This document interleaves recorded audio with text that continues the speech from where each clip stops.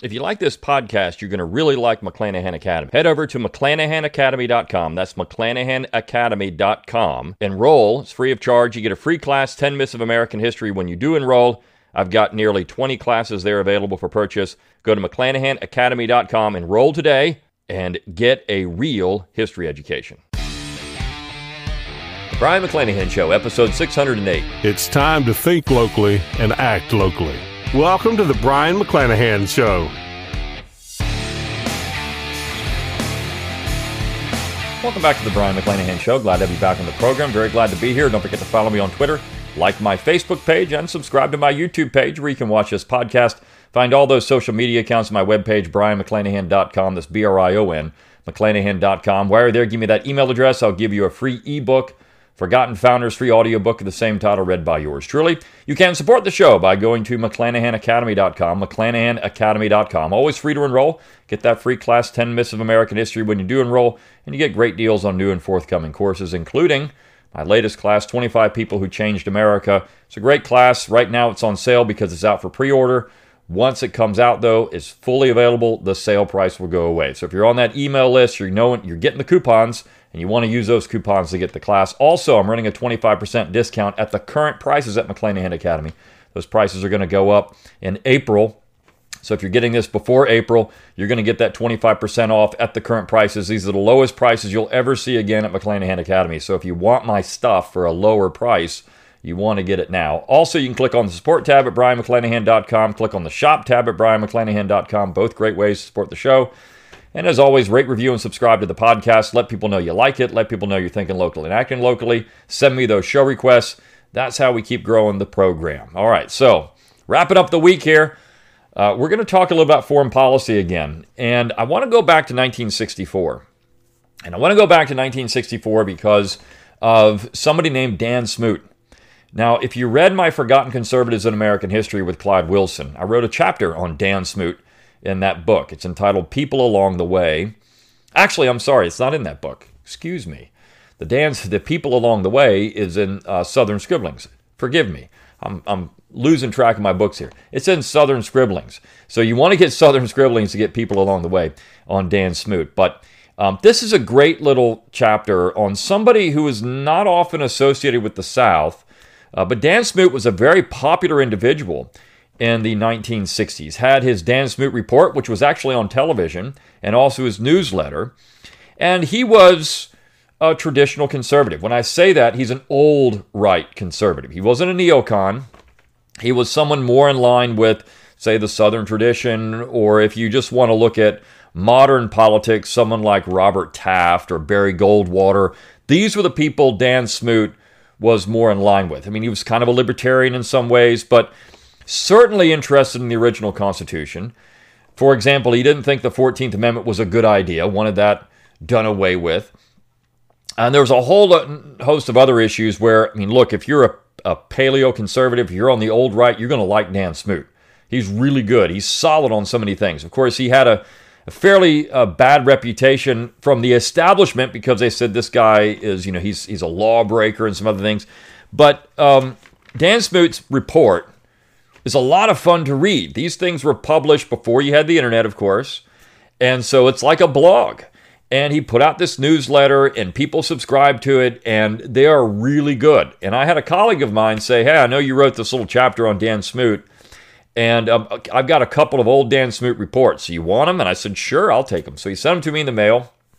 And I've got two, one from 1964 and one from 1967. I mean, it's funny. They're just, paper. You just hold it up here, just little paper newsletter. This particular newsletter is entitled War and Politics. It's from August of 1964. It's Dan Smoot Report, Volume 10, number 33, broadcast number 469. So we'd actually take this Dan Smoot Report and then turn it into a television broadcast. This guy was doing YouTube before YouTube. He was doing video blogs before video blogs. This stuff is ingenious. I mean, this is what he's doing. Dan Smoot would be a rock star in modern social media. This guy knew how to do it. And, I mean, it's amazing stuff. So I want to focus on one part of this particular report. And unfortunately, I have to wear my glasses for this, so because I can't see otherwise on up close anymore. But This Dan Smoot report is just so good on this issue. Now, what's happening in August of 1964? We've got Americans getting involved in Vietnam. We've already had the assassination of Kennedy, and of course, Johnson is starting to ramp up beyond what the Kennedy administration did. We know Kennedy ramped up beyond what Eisenhower did. And so we've got a real mess brewing in Vietnam. We've had the Gulf of Tonkin incident, which I talked about in a previous podcast about how the United States government lied to get us into that. And of course, the media lied to get us into that. Everybody lied to get us involved in Vietnam. Same thing with many other wars in American history. But I want to talk about this particular report because you could substitute Vietnam for Ukraine and Russia, Vietnam and the United States for Ukraine and Russia, and we've got a very similar situation. You see, nothing has changed in 50 years. 60 years almost now. Nothing has changed in 60 years. This is why all this stuff is so frustrating. It's so frustrating because we have the establishment class that just keeps wasting money on foreign wars. Americans keep dying in foreign wars. Now, of course, we don't have boots on the ground in Ukraine yet. Because possible, anything's possible here. But the way we're talking about Ukraine, you've got Biden openly talking about regime change now in Ukraine. Well, that's pretty scary. What does that mean for the United States? Right? What does that mean for American soldiers? What does it mean for American citizens? When you've got the President of the United States openly talking about regime change. Well, we had that in the 1960s too. We had it in the 1990s. We had it in the early 2000s. This is what happens, right? When you get presidents who are progressives, who are globalists, they talk about these things. And Dan Smoot was spot on in 1964 about Vietnam, and he was spot on about what we could do about it, because he actually has a part of this essay, what to do, right? What should we do about this issue in Vietnam? We know that there are only a couple of congressmen, he talks about it, that actually voted against the resolution to get the United States involved in Vietnam. They were both leftists. All the conservatives voted for it, and Smoot was saying, this is stupid, it's ridiculous, don't do it. And we know people like Richard Russell and William Fulbright and others pulled back from that eventually. But early on, everybody was for it, right? Everybody's for getting us involved in Vietnam. And it turned out to be a disaster for the United States long term. And I think that Vietnam syndrome, we got to go in, we got to kick everybody's butt and win every war and do it. That's from Vietnam because we lost, quote unquote, Vietnam. So he says on page 262, because, this is volume 10, he says, the important thing is for us to avoid war, in italics. We cannot avoid war, whether we get tough or remain soft about communist aggressions and atrocities, if we continue the policy of world meddling, saddling this nation with the responsibility of defending all other nations. Many of them do not want to be defended. They accept our defense merely because their ruling cliques are growing rich on our money, or using it to keep themselves in power, or because our military assistance to some makes others feel a need for American war material. Now, think about that. Zelensky's in power because of a coup that the United States backed during the Obama administration. That's why he's there, right? So we're defending Zelensky because he is, by default, an American puppet. And this is what we had to do all throughout Europe and during the Cold War. So we had to do all throughout Asia during the Cold War. We had to defend our puppet governments against communist incursions. I mean, that's the way it was sold. When Harry Truman was talking about getting involved in Korea, he had these imaginary bombers flying over the United States. Well, last time I checked, in 1950, the Koreans didn't have the capability of doing that. But yet he's going to sell it to them if we don't stop them now. And actually, Dan Smoot talks about that in this particular essay.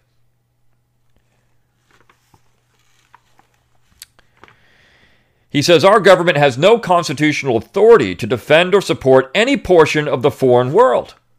Well, that's exactly true. Let me read that again. Our government has no constitutional authority to defend or support any portion of the foreign world. None. He's right. There's none. Now, the United States government does control the army. They can appropriate money for the army for 2 years. So they can have an army. The president can direct foreign policy. But our job is not to go out and defend foreign powers. We don't have the authority in the government to do that. Whether other nations go communist is no affair of ours. You could just substitute that as saying whether other nations are occupied by the Russians is no affair of ours. And he was right about this. Our aid to them certainly will not prevent their turning to communism or succumbing to communist conquest. Indeed, our aid has assisted communist subversion and conquest in many lands. He's right about that. We cannot prevent other nations from warring on one another, and we have no business trying. We can keep our own nation out of war, however, if we would maintain such national defenses that none would dare touch us, and if we would return to the traditional American foreign policy of being a benign neutrality, which George Washington laid down in 1796. Exactly right. People would say this is libertarian. It's not. This is the old right position. Of course, libertarians would agree with this too, but it's the old right position. It's George Washington, it's Thomas Jefferson, it's John Adams. This is what we were trying to do from Washington up through James Buchanan. Once you get to Lincoln, things change. Things change with Lincoln because you start seeing a push for meddling in world affairs. Now, the retort will be, what about James Monroe and the Monroe Doctrine? You look at the Monroe Doctrine. What does it say? We're going to stay out of Europe. Yeah, the Western Hemisphere is for you to stay out of, but we didn't enforce it. The British did. And all they want to do is ensure those powers in the West would not be reoccupied by European powers, right? But still, at that point, the United States didn't stop it. The British stopped it. He said we should never once have become involved in Asian wars. Once involved, however, we should have taken the victory that many times is in our hands. We rejected every golden opportunity for victory. At every critical juncture, since our involvement in Asia, U.S. political leaders have taken the wrong turn. There is really nothing left for us to do but to get out and improve our own national defenses, to protect our own national interests. Otherwise, inevitably, we shall become embroiled in another catastrophic cycle of the East-West war between Europe and Asia, which has been raging one way or another with intervals of calm for 1,500 years. How specifically should we pull out of Asia? Our involvement with regard to China has been sealed by the blood of Americans who have died at the hands of communists. Moreover, our national honor is involved. It is doubtful that China would have been enslaved by communism or that the Korean War would have occurred at all had it not been for communist appeasement policies followed by the U.S. State Department since Roosevelt's first wartime conference with Stalin. So here he is bashing what Roosevelt was doing. He had communists in his administration. He's bashing what Roosevelt was doing to appease Stalin. So he's going back to World War II. Here we are 20 years after the fact. And that's still fresh. We think about 1964, it's the 1960s. It's only 20 years after World War II. It's like right now talking about the United States involvement in Afghanistan in 2002. That's where we are. This is 1964, we're there. That's exactly where we are. Chiang Kai-shek is the only strong anti-communist leader left in Asia. Those who know him well say he is a devout Christian and a great leader, his life dedicated to one purpose, rescuing his homeland from communists. He was 76 on October 31st, 1963. Although he is still vigorous, it is obvious that his time is running out. If he is held in check until too late for him to accomplish his great purpose, it may be then too late for China and all the rest. Free Chinese on Formosa have been living and building on the hope that they will be permitted to move against the mainland when the time is ripe. It is inconceivable that this time has ever been riper than now. Since Chiang retreated to Formosa, our aid to his government has averaged about $270 million a year, $100 million economic aid and $170 million defense aid. Does it make sense for us to keep supporting the Free Chinese as American wards, though we never let them fight our common enemy? Ultimately, total war or total surrender will be the outcome. So here he's talking about, we need to help the Chinese out. This is Taiwan, right? This is what he's talking about. This is Taiwan. And we're looking at, look, his point is well taken in this. This is 1964. Here we are in 2022, 60 years or so later, and about 60 years later. And the Chinese are making overtures to try to take Taiwan again. What he was saying in 1964 is if we really want to knock out communists, you give Chiang Kai-shek all that he needs there in what's now Taiwan and go take the Chinese in the mainland. You just let them do it. But we don't do it, right? We don't get boots on the ground. He says we could give Chiang Kai-shek and the world 6 months' notice that we plan to get out and let Asians fight their own wars in their own way. During that interval, we could gather military and civilian goods, which are now scattered all over the Far East, and divert these supplies to Chiang Kai-shek and giving him our blessing to move with his own men as he pleases to rescue his homeland. Some military authorities say that Formosa is vital to our defenses. This is true if, by our defenses, we mean the defense of Asia. So this is what a point that he's making with Ukraine. Some military leaders just substitute Formosa with Ukraine. Some military leaders said that Ukraine is essential to our defenses. And that's true, Smoot would say, if you're talking about Europe. But the United States isn't Europe, right? If we continue to show the defense of Asia/Europe, fighting her wars with our soldiers, we must anticipate that Asia, Europe, will become a limitless graveyard for our sons. If that is the policy which we are determined to continue, we should hold on to every base and every piece of real estate we have anywhere in the Pacific and acquire more at whatever cost. But he says, why continue that policy? Why should we do that? Neither the military security or the economic prosperity of our nation requires us to defend any part of Asia.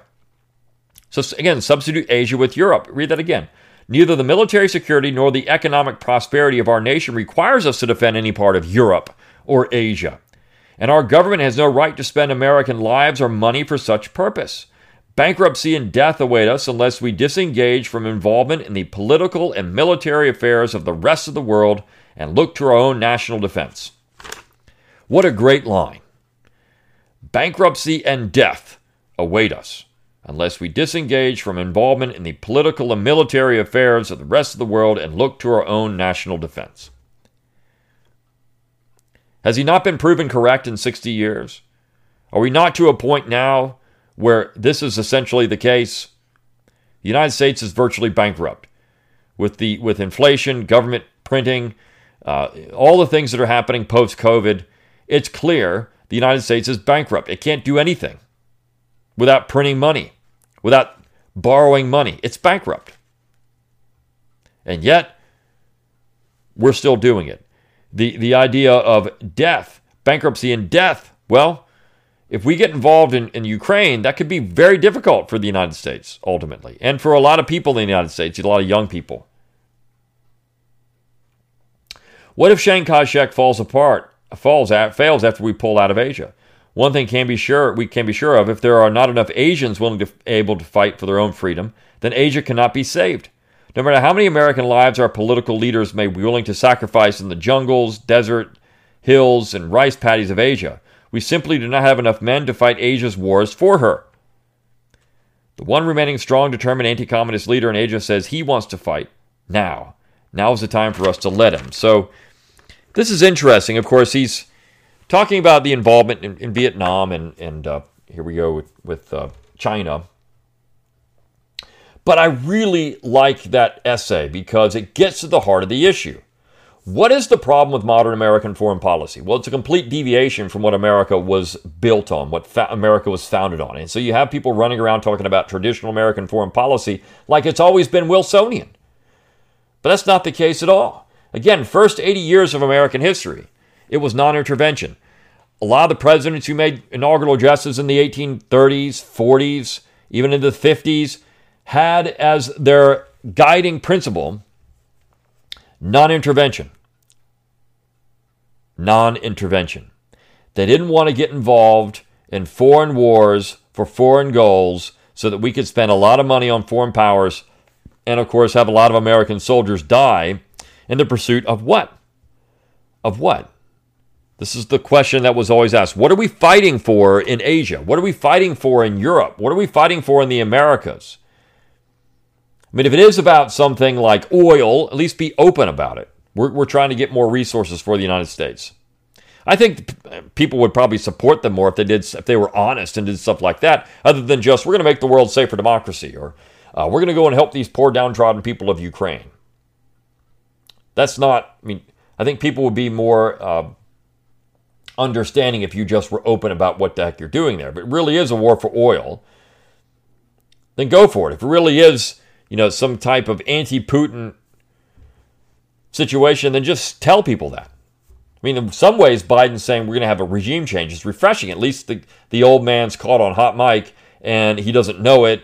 And, of course, it really is elder abuse of Joe Biden, and the man is not really cognizant of what's happening. But this is the problem. Since the 1960s, people have been talking about this kind of issue, where we have foreign wars for foreign goals that are going to lead to a tremendous loss of life for Americans and American soldiers. Now it's men and women, then it was just men. But, I mean, look, this is a disaster waiting to happen. Ukraine is not something the United States need to be involved with, nor should, at this point, or at any point, we shouldn't have led to regime change. But, I mean, Smoot was right.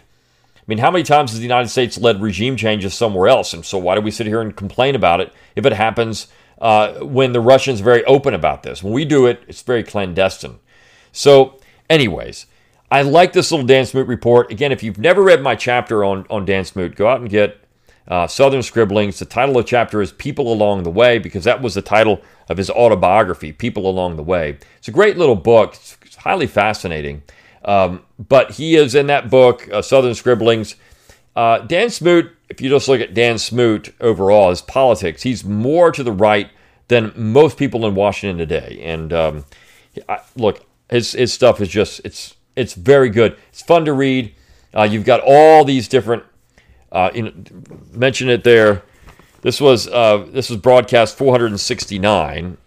The one from 1967 is broadcast 621. So that's like 621 episodes of the Dan Smoot Report. I'll say this, if anybody's got any of these recordings, any of these things, anywhere, I'd love to see them. They are really good. So, anyways, if you want to get me 5 times a week, make sure you pick up the Abbeville Institute podcast.